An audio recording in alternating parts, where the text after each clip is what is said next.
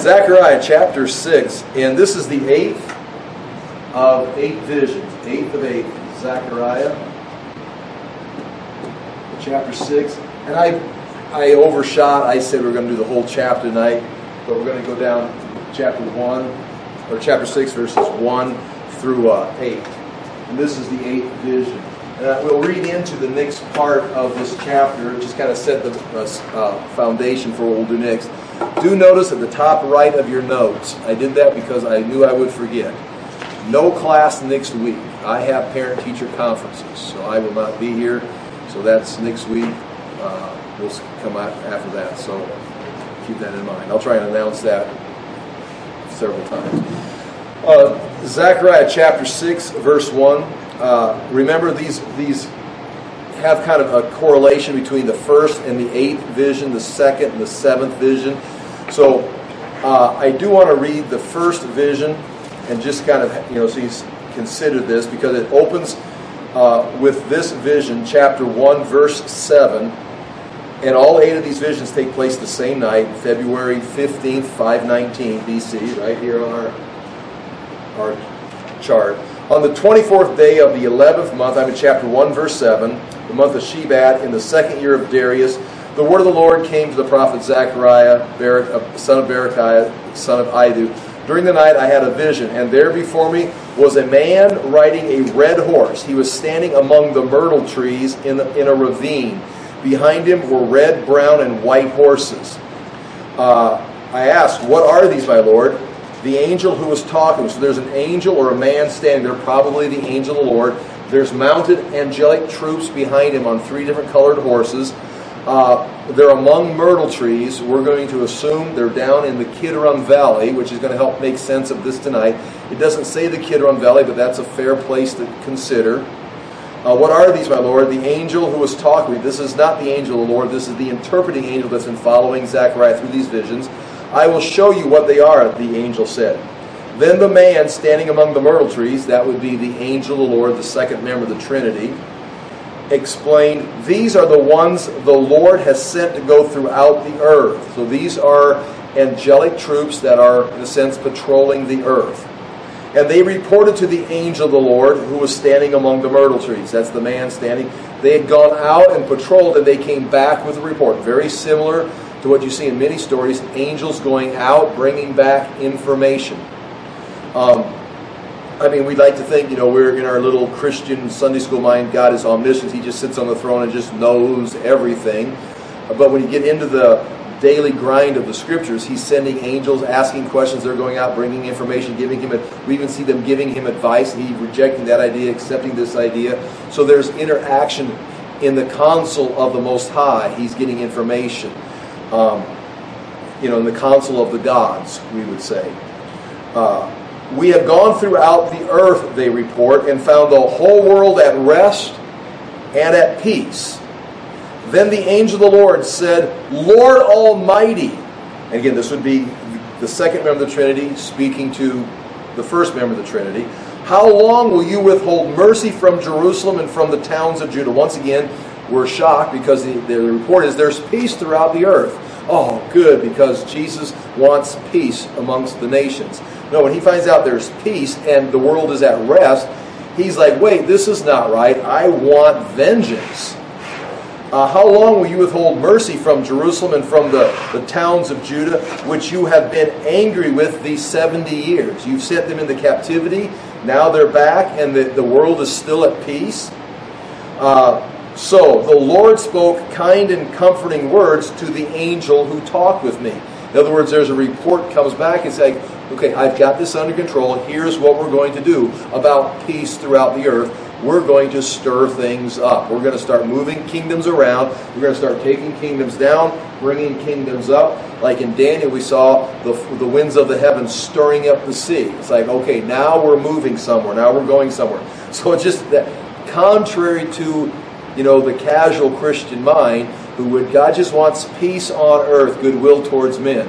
Well, when there's peace on earth and all the men are getting along without God in a godless state, God's the one who stirs things up so that there's commotion. Think Tower of Babel. If you just would have left the Tower of Babel alone, It would have been everybody one language, one community, one big city, everybody living happily forever. Oh yeah, totally godless, doing whatever they wanted with people under oppression, but there would have been peace. God says, no, that's not going to happen. And he brought confusion, started different nations, started different races, different languages. Man can't work together, they can't figure it out. It's like, yes, now we're going somewhere. So it's just interesting when you see that. It's like the casual Christian Western Jesus sometimes doesn't match the Jesus in the Scriptures who's taken this from point A to point Z, or from Alpha to the Omega, of bringing about the plan of salvation. But he speaks kind and comforting words to the angel who would talk with me. Then the angel who was speaking to me said, proclaim this word. This is what the Lord Almighty says. I am very jealous for Jerusalem and Zion, but I am very angry with the nations that feel secure. I was only a little angry, but they have added to the calamity. Therefore, this is what the Lord says. I will return to Jerusalem with mercy, and there my house will be rebuilt, and the measuring line will be stretched out over Jerusalem, declares the Lord Almighty. Proclaim further. This is what the Lord Almighty says. My towns will again overflow with prosperity, and the Lord will again comfort Zion and choose Jerusalem. Now, we go to chapter 6. That was the first vision, and it correlates in a sense with the 8th vision. A lot of things have taken place. We've talked about the priesthood, we've talked about the governorship, we've talked about the building of the temple and the people working together. We've talked about purifying the land with sin. But these are both, in a sense, universal visions. These are talking about the nations and their relationship with Israel, and that God is patrolling and overseeing it.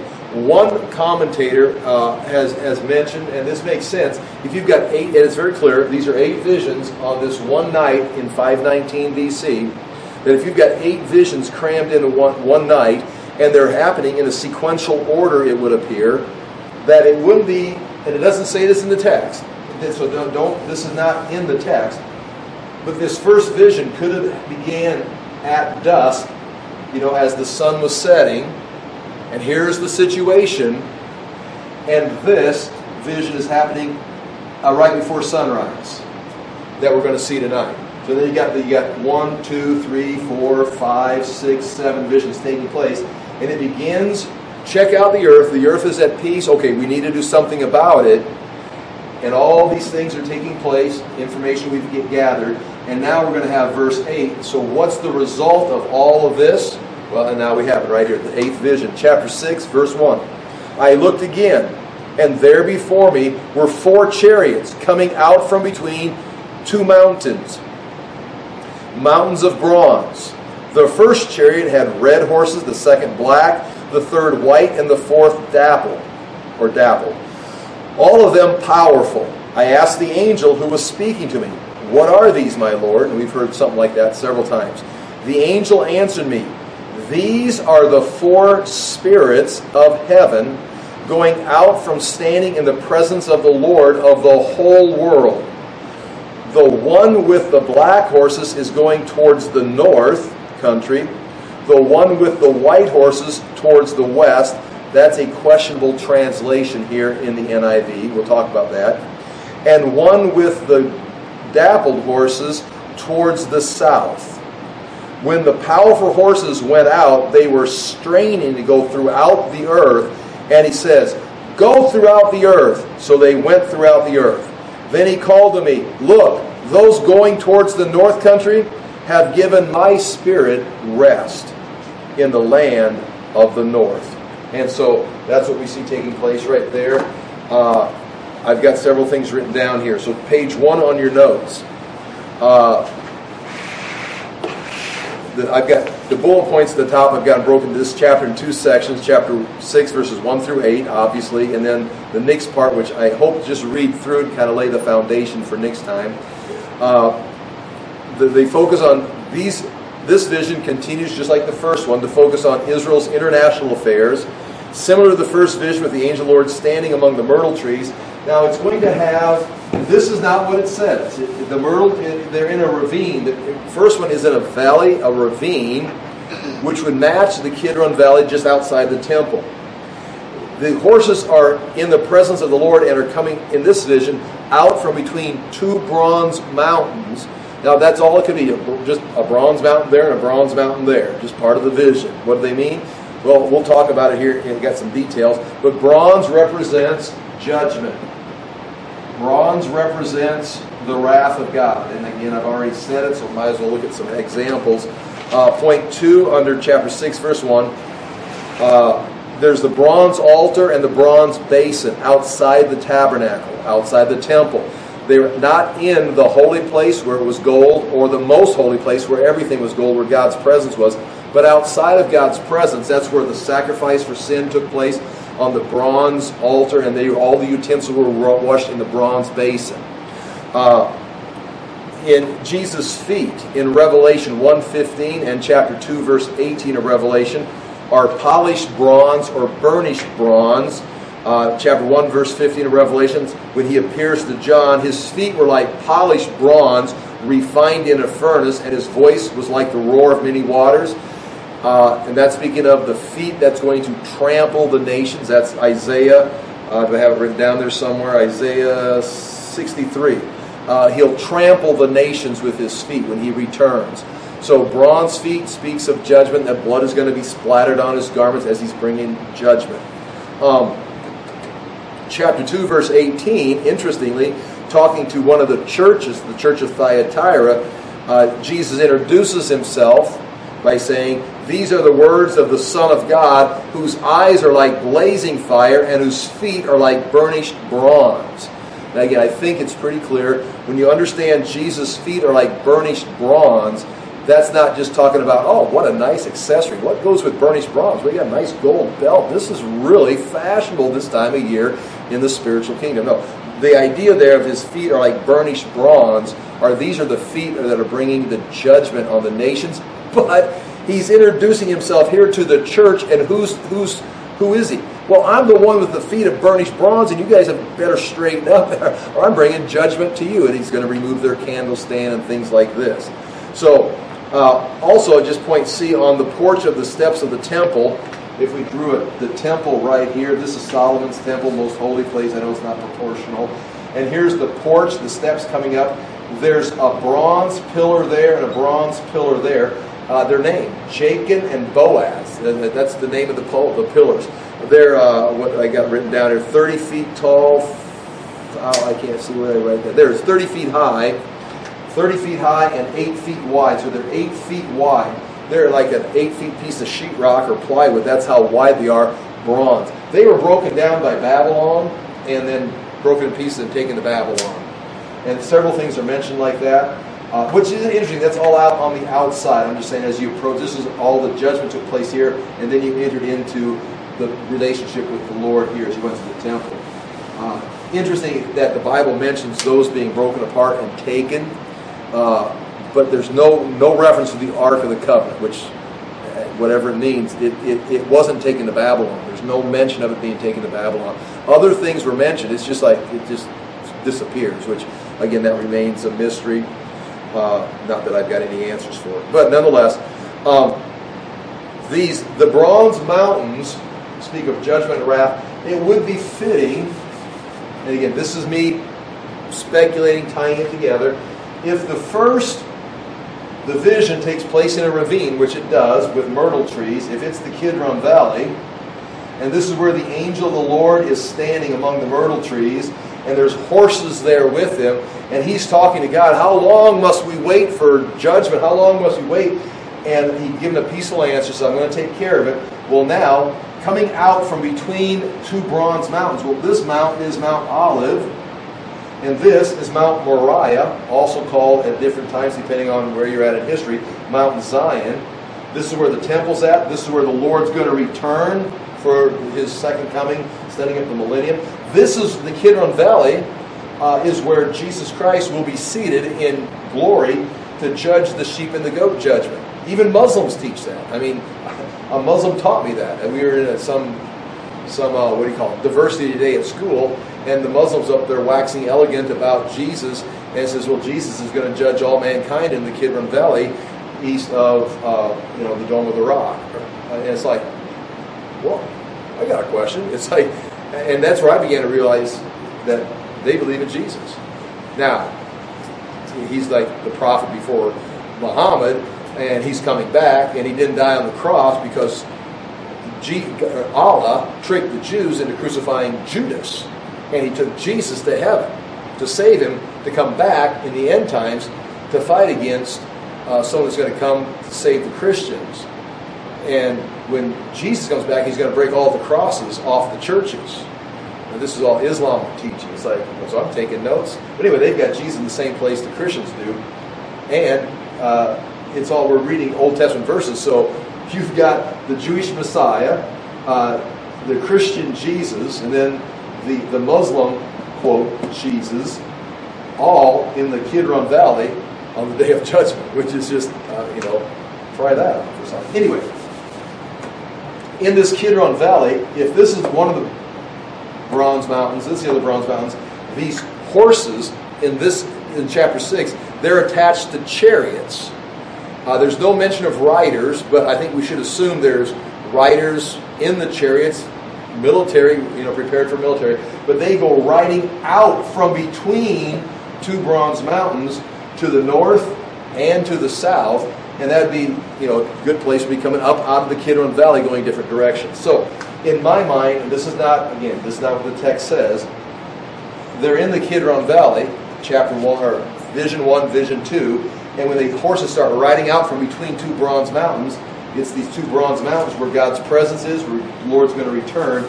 They're coming out of the Kidron Valley. Now, don't lock in on that, because if it's wrong, you're going to miss a greater meaning somewhere. So just keep that in mind.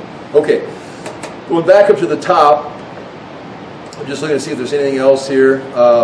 The fourth bullet point down, the vision 8, the horses are harnessed to chariots and come into the vision from between two Bronze Mountains to be sent to execute God's judgment on the Gentile nations. And this is what's taking place. This is God's judgment going out to the Gentile nations. Now, and I don't know the answer to this, and I don't know if we're going to double up on meaning here.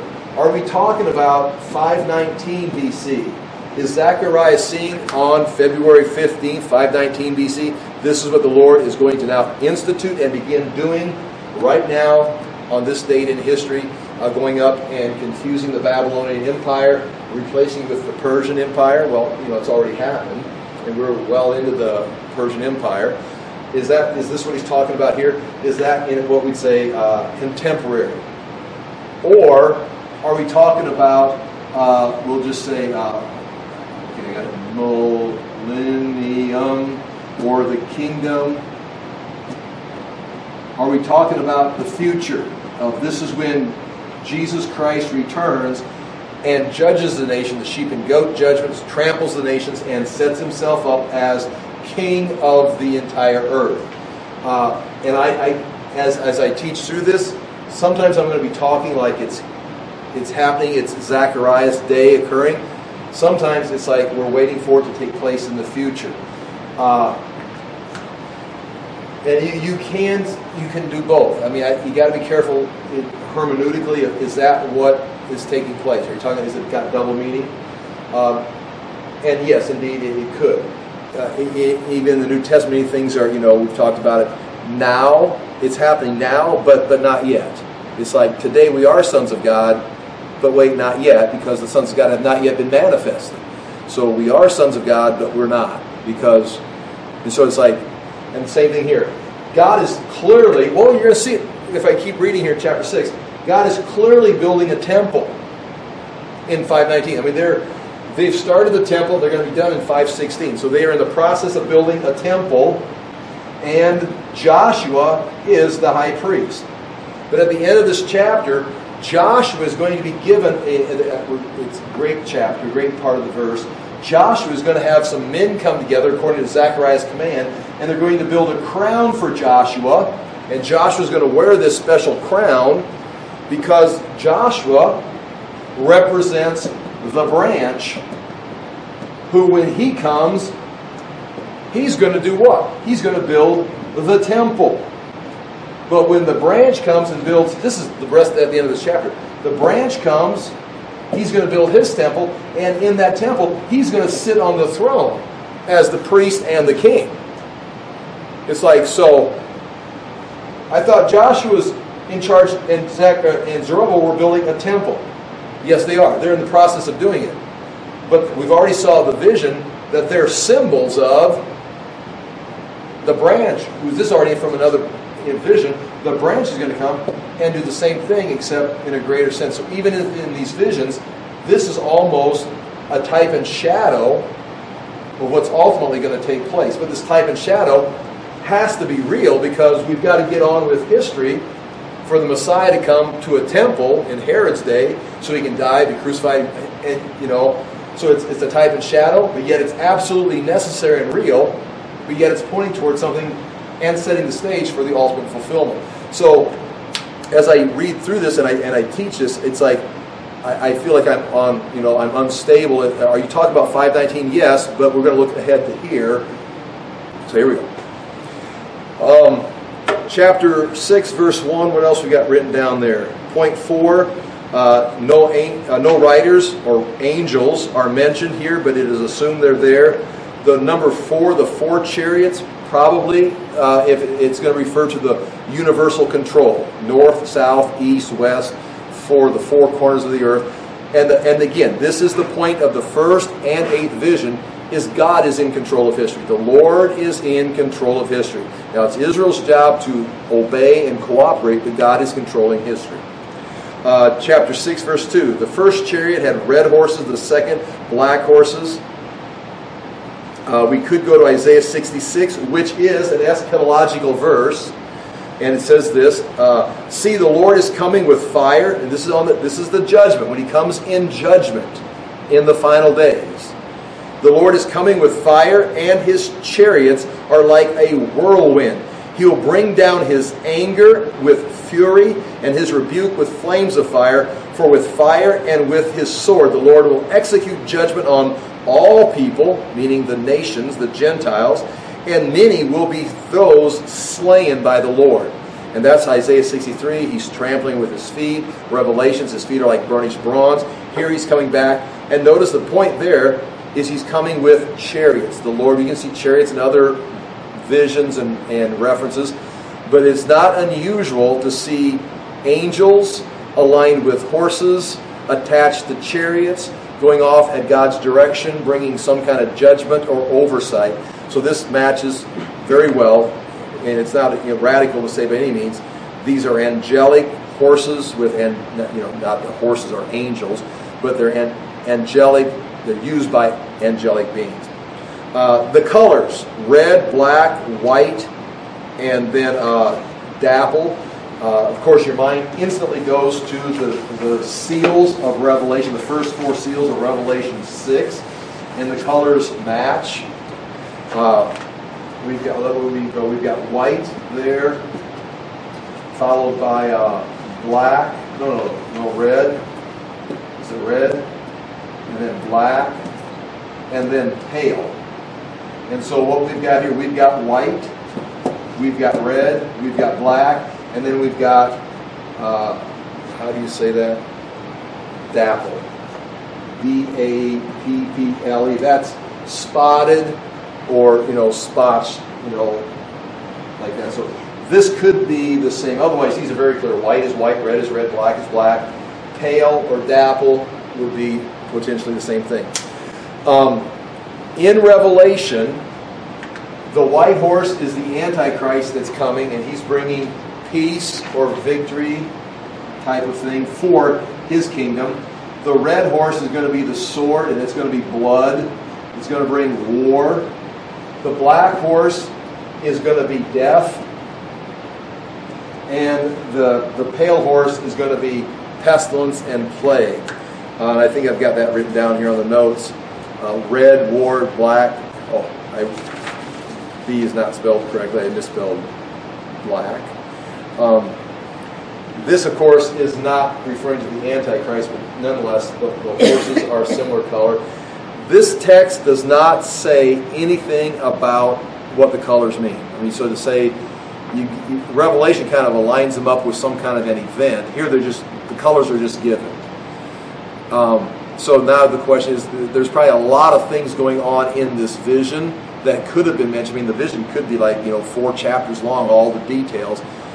but a lot of things are just being overlooked. The fact that these colors are mentioned would seem they're significant, but yet you're guessing at what the significance is. Point 2 on page 2, the rabbis in the ancient world believed the colors represented world kingdoms, Babylon, Persia, Greece, Rome. That would match up with Daniel. But again, just know that these are given. I really want to have them mean something, but I have no substance except to connect them to Revelation, connect them to Daniel. But these are not evil horses. These are they're God's direction. Even evil horses, the Antichrist on the horse, he's under God's direction. That's why when the seal breaks, he can come, but not until the seal's broken. And that's right, point 3, the meaning of the colors is undetermined, but since the colors are mentioned, it seems there is some meaning. And once again, we're reading this in 2022. They are reading it 2,500 years ago in 519, after the prophet gave them the vision. I mean, they could have a Q&A time after the vision was given. Maybe he could explain it more. We don't know how Zechariah presented this. We do see at the end of the chapter here, the last line he says, after this next oracle from the Lord, the chapter ends, this will happen if... Oh, wait. Verse 15. Those who are far away will come and help to build the temple of the Lord, and you will know that the Lord Almighty has sent me to you. So, Zechariah may not necessarily be like front and center and everybody's like listening, although we do see in Ezra that it was Haggai and Zechariah that inspired the people to get this temple done. But just like all the prophets, he's kind of hanging in the balance where we're hearing the word, but is Isaiah really telling the truth? Or is Jeremiah really telling the truth? Well, when everything they said comes to pass, it's like, where's those books? Let's keep those. Well, Zechariah's even putting in there here. When you see these things take place, I know you're wondering if I know what I'm talking about. When you see this happen, then you'll know. You better keep my book. And that's, what he's saying here. Okay, chapter 6, verse 4. After he sees these colors and these horses, then I answered and said to the angel who talked with me, the same thing we are saying. What are these, my Lord? I mean, Zechariah he's looking at the same thing we're looking at. I see colored horses. I see bronze mountains. I see them going off. They're going somewhere. What's going on? Fortunately, the angel, sometimes the angels, I don't want to say he's coy, but he's like misdirecting, or not misdirecting, but he's redirecting Zechariah's question. We never really get a straight answer. And the angel answered and said to me, these are going out to the four winds of heaven. You've got the four chariots, or the four colors, and which maybe speak of the four directions, the whole universal earth, and they're going to the four winds of heaven after presenting themselves before the Lord of all the earth. In other words, they're coming out from between the two bronze mountains, it would appear, because they've counseled, or they've got directions, they've met with the Lord of, and we're going to go back to that, the Lord of all the earth, and he's given them directions, and they know where they're going, and they're coming forth straining, they're coming forth powerfully, they know where they're going, they have clear directions, they're going to accomplish the mission, they're well equipped, there's nothing holding them back, they're going out to accomplish this. So these are those going to the four winds of heaven. They're going throughout the earth, everywhere, after presenting themselves before the Lord of all the earth. Points down below here. Number 1, the four winds. If you look in the Hebrew right there, you can see it very clearly. I'm going to start and read it backwards because it's written, in Hebrew. And answered the angel and said to me, these four, see right there, spirits. So these four spirits of heaven will go out from their station. So the four spirits, it could be wind. See, like the word spirit, and you can see it right there, can be spirit, it can be wind, it can be breath. It's all the same word, like pneumatic nailer in the Greek, pneumos. I teach the kids as a pneumatic nailer, then I do a little Greek with them when I show them the pneumatic nailer.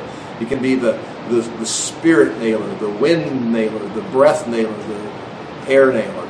But nonetheless, the same thing here. So when it says the four winds, that could be saying these are going out to the four spirits who are controlling history in these four corners of the earth, which, as we know, rulers and authorities, principalities and powers, Angels are everywhere doing the work of God. So these forces on the chariots are going out to their destinations to execute the judgment of God that the angels have been waiting to do. But nonetheless, the four directions. And again, point B under 1, the four winds or four spirits. Point B says the four angelic powers that bring about God's decrees. And I'd give you several references there where you see that very thing take place. The angels are acting out the judgments. Okay, interestingly, when it says they presented themselves before the Lord of all the earth. Now, the casual reading, the Lord of all the earth, well, it's God. He's Lord of all the earth. He's the Lord of everything. He's the creator. Okay? That's true. And so this could be they've gone and met with God, and that would just be a general reference. It could be any time. But this is one of those places where you kind of get a feeling that, yes, this is taking place in 519 BC, but they've just presented themselves before the Lord of the whole earth. Now, this is a title, and I've got it written down here, coming out of Micah chapter 4, verse 13. And this is an eschatological verse of the final days when the Lord returns to fight his enemies on the earth, the Antichrist, the nations that, it's Armageddon type stuff. Micah chapter 4, verse 13. And we've got some great verses coming up throughout here. Not that I'm going to be able to explain all of it, but you've got, in chapter 14, you've got the Lord coming back to do battle, and you've got chapter 13 and 14, you've got Judah doing battle with him, and it's like, what are all these battles taking place? They all seem to be future eschatological battles. Well, Micah 4, verse 13 says, "Rise and thresh, daughter of Zion," or daughter Zion, "for I will give you horns of iron. I will give you hooves of bronze." See, now there's your bronze feet. There's your bronze judgment. So now the daughter of Zion is mounting up in a military formation to bring judgment for the Lord in the end, fighting alongside the Lord, which we're going to see that in Zechariah. "For I will give you horns of iron, I will give you hoofs of bronze, and you will break to pieces many nations." That's the judgment on the Gentile nations that have risen up along with Antichrist in the end. "You will devote their ill-gotten gains to the Lord." In other words, you're going to take all their stuff and it's going to be given to the Lord. Now watch right here it is. "Their wealth to the Lord of all the earth." So, Lord of all the earth. Okay, now, again, Sunday school, you're just, casual Christian. Who's Lord of all the earth? Jesus is Lord of all the earth. Okay, and how often is he Lord? He's Lord of earth all the time, every time. This is true. He's the sovereign Lord. But as we zoom in on this, who's the God of this age? Satan is the God of this age. Satan is ruling right now. But he's still under, God, the God of the universe. But Satan is the God of this earth, the God of this age. Jesus came and infiltrated his kingdom in the Gospels and just threw a monkey wrench into the whole thing for him. Now, Lord of all the earth is a title for the Messiah. When he establishes his kingdom, and in fact, look in chapter, see if I can find it. Yeah, right here, chapter 14, verse 9. This is Jesus coming back. His feet will stand on the Mount of Olives on that day, the whole thing. Verse 9, "The Lord will be king over the whole earth." See what's that not saying? Chapter 14, verse 9 of Zechariah. "On that day," chapter 14, verse 1, "a day of the Lord is coming when your plunder will be divided among you." Chapter 14, verse 3, "Then the Lord will go out and fight against those nations." Verse 4, "On that day his feet will stand on the Mount of Olives." And then verse 9, "The Lord will be king over the whole earth," indicating that day is not here. His feet are not on the Mount of Olives. He's not going out and fighting the nations on the day of battle. And he is not king of the whole earth. You say, whoa, yes he is. Okay, technically, no he's not. Satan is the God of this age. This day is coming. So that makes this a title for the return of the Lord in the millennium. Does that make sense how I'm saying that? It's like, I thought Jesus is always king. Yes, he is. But he's seated at the right hand. It's the now but not yet concept. So, Chapter 6, verse 5, when we read it again, and the angel answered and said to me, after I asked, Zechariah asked, what are these, my Lord? These are going out to the four spirits of heaven, the four winds of heaven, after presenting themselves before the Lord of all the earth. So are they in 519 presenting themselves to God, and He's sending them out on a mission in 519 to overthrow Babylon? Or is this future, when the Lord has returned to Mount Olives, which would be one of the bronze mountains in between, Mount Moriah, and they're down here in the valley coming between the mountains. And they presented themselves to Jesus after He's returned and is Lord of all the earth. And He says, go, and they're going out to bring judgment to the whole earth. Again, I can't, both are true, because we're talking about this time in history, but yet we're looking to the future. And I just write that down. Point A and point B are written right there. Chapter 6, verse 6. The chariot with the black... Now this causes me some concern, some confusion. At least I don't understand it like I would like to. I'd like to just really nail this and say absolutely, but it's like, what are we talking about? I mean, it's simple, but yet, okay, here it is. The chariot with the black horses goes towards the north country. The white ones go after them, and the dappled ones go towards the south country. So if here is, and again, we're going to assume we're in Israel. Here's Galilee, Jordan, Dead Sea. Here's Mount Olives. Here's Mount Moriah with the temples. Here's the Kidron Valley. And, there's only two ways you can go in my illustration here. You can go south to Egypt. You can go north to Babylon. And again, if you look on the map, Babylon is not to the north. It's to the east, northeast. But even Jeremiah says, I see, coming from the north. So anybody who invaded Israel obviously came from the north. The Seleucids came from the north. The Persians, the Assyrians, everybody came from the north. Abram came from Ur of the Chaldeans, but he came in from the north. Otherwise, the east is a desert, so you really can't go east because it's a desert. You can't go west because it's the Mediterranean Sea. So that they're just talking about north and south is not, keep that in mind. We're still talking about the four winds of heaven, the four spirits. In the NIV, I'm going to read the NIV again, chapter, because I said there, and again, I'm not a Bible translator. Chapter 6, verse 6 in the NIV. The one with the black horses is going towards the north country. The one with the white horses towards the west. That's the NIV. There's no reason for that. In fact, there's a footnote there, and I look down at my footnotes, and it says, or the horses after them. Nowhere ever in any text, manuscript, some say, well, it probably was there, but it dropped out of the text, like they got confused when they're copying it, and it just fell out. Well, there's no evidence. There's not like that. It never shows up anywhere until modern translations trying to figure this out. So I would say I would not support. Again, I'm just me. They're going to the north. The white horses go after them. So you've got the what color? You've got the black horses going north, and after them you've got the white horses following. That would be now. Hey, you've got right there. You turn to page 3. You've got the Hebrew with the transliteration and the literal translation.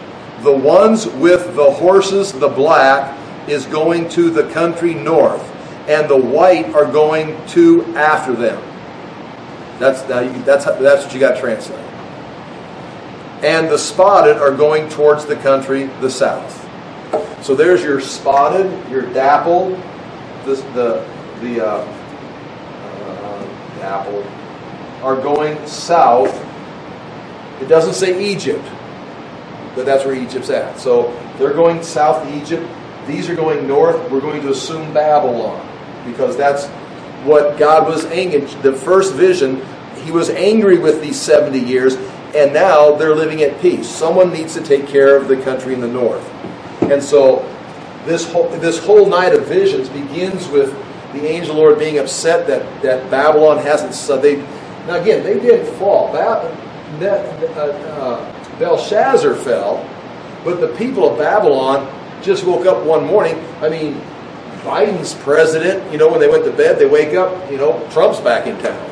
It's like, well, they just went to work, same traffic, same pay, that sort of things went up, and things got better here with Trump in office. But forget my illustration. But they didn't die in the streets. There weren't riots there. There was no Antifa. Nothing was happening. They just woke up. It's like, oh, Cyrus is here. Okay, well, Hail Caesar. They didn't say Hail Caesar, but there's Cyrus. So Babylon didn't really suffer. Belshazzar died. In fact, Daniel was in part of the ruling class here. When he wakes up the next morning, he just reports to a new boss. And he started working for Darius under Cyrus's rule. So even Daniel just smoothed right through this transition. So there is room to say Babylon, it fell, but it didn't get burnt to the ground. It just got controlled by Cyrus. So that explains why we might be talking about Babylon not having suffered back here in 519, because now Persia is ruling Babylon. So anyway, those are things that it's a struggle with that. So anyway, now you've got these two colors, black and white. Black would be death. White would be victory. If you're gonna, again, it doesn't say that. It says black and white. Why the color? Well, it's just what the color of the angelic horses were. But does black represent death and destruction? White, victory for the angels? Well, then what is the dabble? Plague and pestilence going down to Egypt? So it just hangs there. It's one of those things you just got to know it's there, talk about it, and I'm unsatisfied with what I can tell you. But I do not think, at point 4, east and west may not be mentioned at all here, since the main roads from Israel lead north and south, and so it's like, there's that. Okay, chapter 6, verse 7. We still get the feel for what's going on here. When the strong horses came out from between the bronze mountains, and now we know these horses are going north, which would line up with, that's not absolute, but it lines up, and these are going south, and the strong horses, when they came out, they were impatient to go and patrol the earth. They're going out to patrol the earth. They're going out to control what's going on. Now, if they're going out in 519, they're going out to bring vengeance on Babylon. But if they're going out after the Lord has returned to Mount of Olives, the Lord is now king of the whole earth, and they're going out to patrol his kingdom, his domain, his millennial kingdom. So you understand what I'm saying right there? You've got the 519. Are they going up to punish Babylon for the 70 years of captivity? Or are we talking eschatological? Jesus Christ returned. He's already taken care of everything. And they're going out to patrol his new dominion. He's the new God of this age. And the strong horses came out. They were impatient to go and patrol the earth. And he says, go, patrol the earth. So they patrolled the earth. So, I mean, they're patrolling. They're not like bringing judgment, burning down cities, killing people. That's already been done. Jesus is the king of the earth. And they're patrolling the nations. Chapter 6, verse 8. Then he cried to me, behold, those who go towards the north country have set my spirit at rest in the north country. Now that could be because Babylon fell back in 539, or Greece is going to overthrow the Persian Empire, and Alexander is going to come in and burn Persepolis to the ground and take everything for the Greeks. Or it could mean Jesus has been waiting, or the second member of the Trinity, God, has been waiting throughout this whole time. He reestablished Israel to keep history moving in this direction. And finally, he returns. His feet are on the Mount of Olives, and he's conquered the earth, sends out the angelic patrol, and then he says, behold, those who go to the north country have set my spirit at rest in the north country. Finally, it'd be in that sense a future event. Finally, I've got the earth under control in my jurisdiction. Then he cried, behold, those who go towards the north have set my spirit at rest in the north country. And I write this, point 1. In the first vision, God was angry with the nations. He says, I'm angry, particularly with the nations in the north. here in the 8th vision, God's wrath has been poured out on the north country, giving the Lord's Spirit rest. Now again, do you see the tension? Is this 519, in that time period? Or is this in the future when Jesus Christ returns? And I'm hanging in a balance. And I need to read like 12 more commentaries and get more confused. That makes sense. Any insight into that? I mean, there's I don't want to say there's not much in that, but you've got chariots, you've got bronze mountains, you've got horses, you've got 4 winds, you've got 4 chariots, you've got 4 colors, but only 3 of them are going anywhere. Where'd the dapple? Where'd the red ones go? I mean, it's like, and so it's like, and then what does it mean? You don't know what it means. You see how many assumptions I'm making. The bronze mountains could be figurative. They could be, so the bronze may not mean what I say it does. The colors may not mean what I say it does. The mountains may not be the mountains. The north and south, pretty general. Going to the north, going to the south. I know exactly what that means. There's a lot of things to the north. There's a lot of things to the south. See the frustration. But if you line it up with the first vision, you do see the universal control of God, and He's angry at the first vision. Then we got all these other visions and all the details we talked about. And at the end of the 8th vision, they've met with the Lord. They go out to patrol His dominion, and His Spirit is at rest in the north. We've accomplished. In other words, what God intended to accomplish, He accomplished it. And Zechariah then has to report this, and people are going to go like, now Zechariah is asking the angel questions, and he's got to tell somebody. And then you see the hands shoot up. What are you talking about? With that, I'm going to read the next part here. Well, I'm going to read it in the English Standard Version on these notes, because this is kind of fun, and I think you can keep up with it as we go through it, but there's some little details I do want to come back and bring out, because there's a lot. Well, here it is. Verse 9. We'll talk about this next week. Or not next week, in 2 weeks. And the word of the Lord came to me. Take from the exiles, and now these are exiles that are returning at this time period. Not these previous returns, but they're coming back from Babylon at this time, it appears. And I'll pronounce their names the correct way, and if you disagree, then you need to learn. I'm making that, I don't know how. Heldiah, Tobijah, and Jedaiah, who have arrived from Babylon. So God points out 3 guys who have just arrived from Babylon, it appears. And go the same day to the house of Josiah, the son of Zephaniah. Now that is not the Zephaniah that, the prophet. So 3 guys have showed up from Babylon. Go that same day to Josiah's house. Take from them silver and gold and make a crown. So they're coming. They're probably prosperous Jews that stayed back and had the business. They've got some silver and gold that they're bringing along with them. Get some of that silver and gold and go to Josiah's house and make a crown. So Josiah is somehow going to be the one who's, the metal craftsman.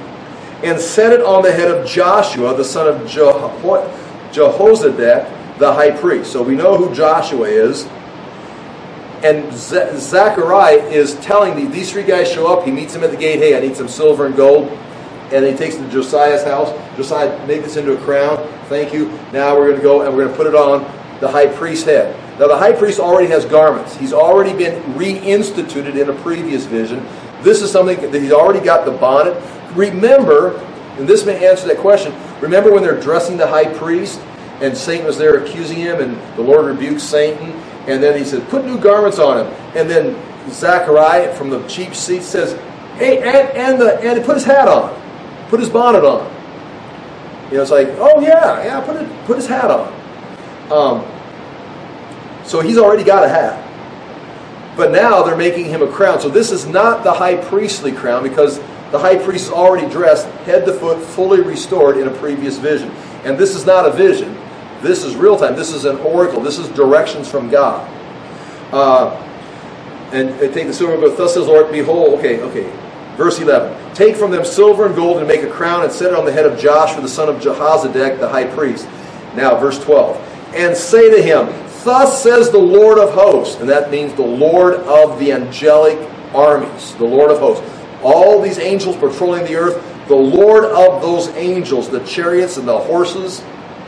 Behold, the man whose name is the branch.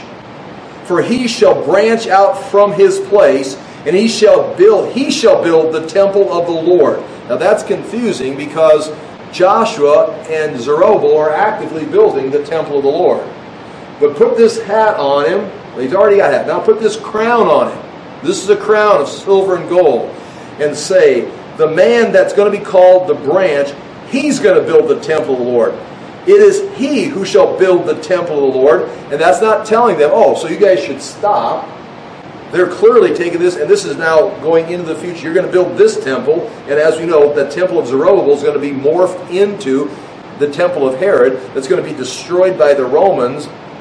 And then there's going to be this, this Antichrist temple of the tribulation, and what's going to become of that. But there's going to be then another temple that's going to be built, probably the one Ezekiel was talking about.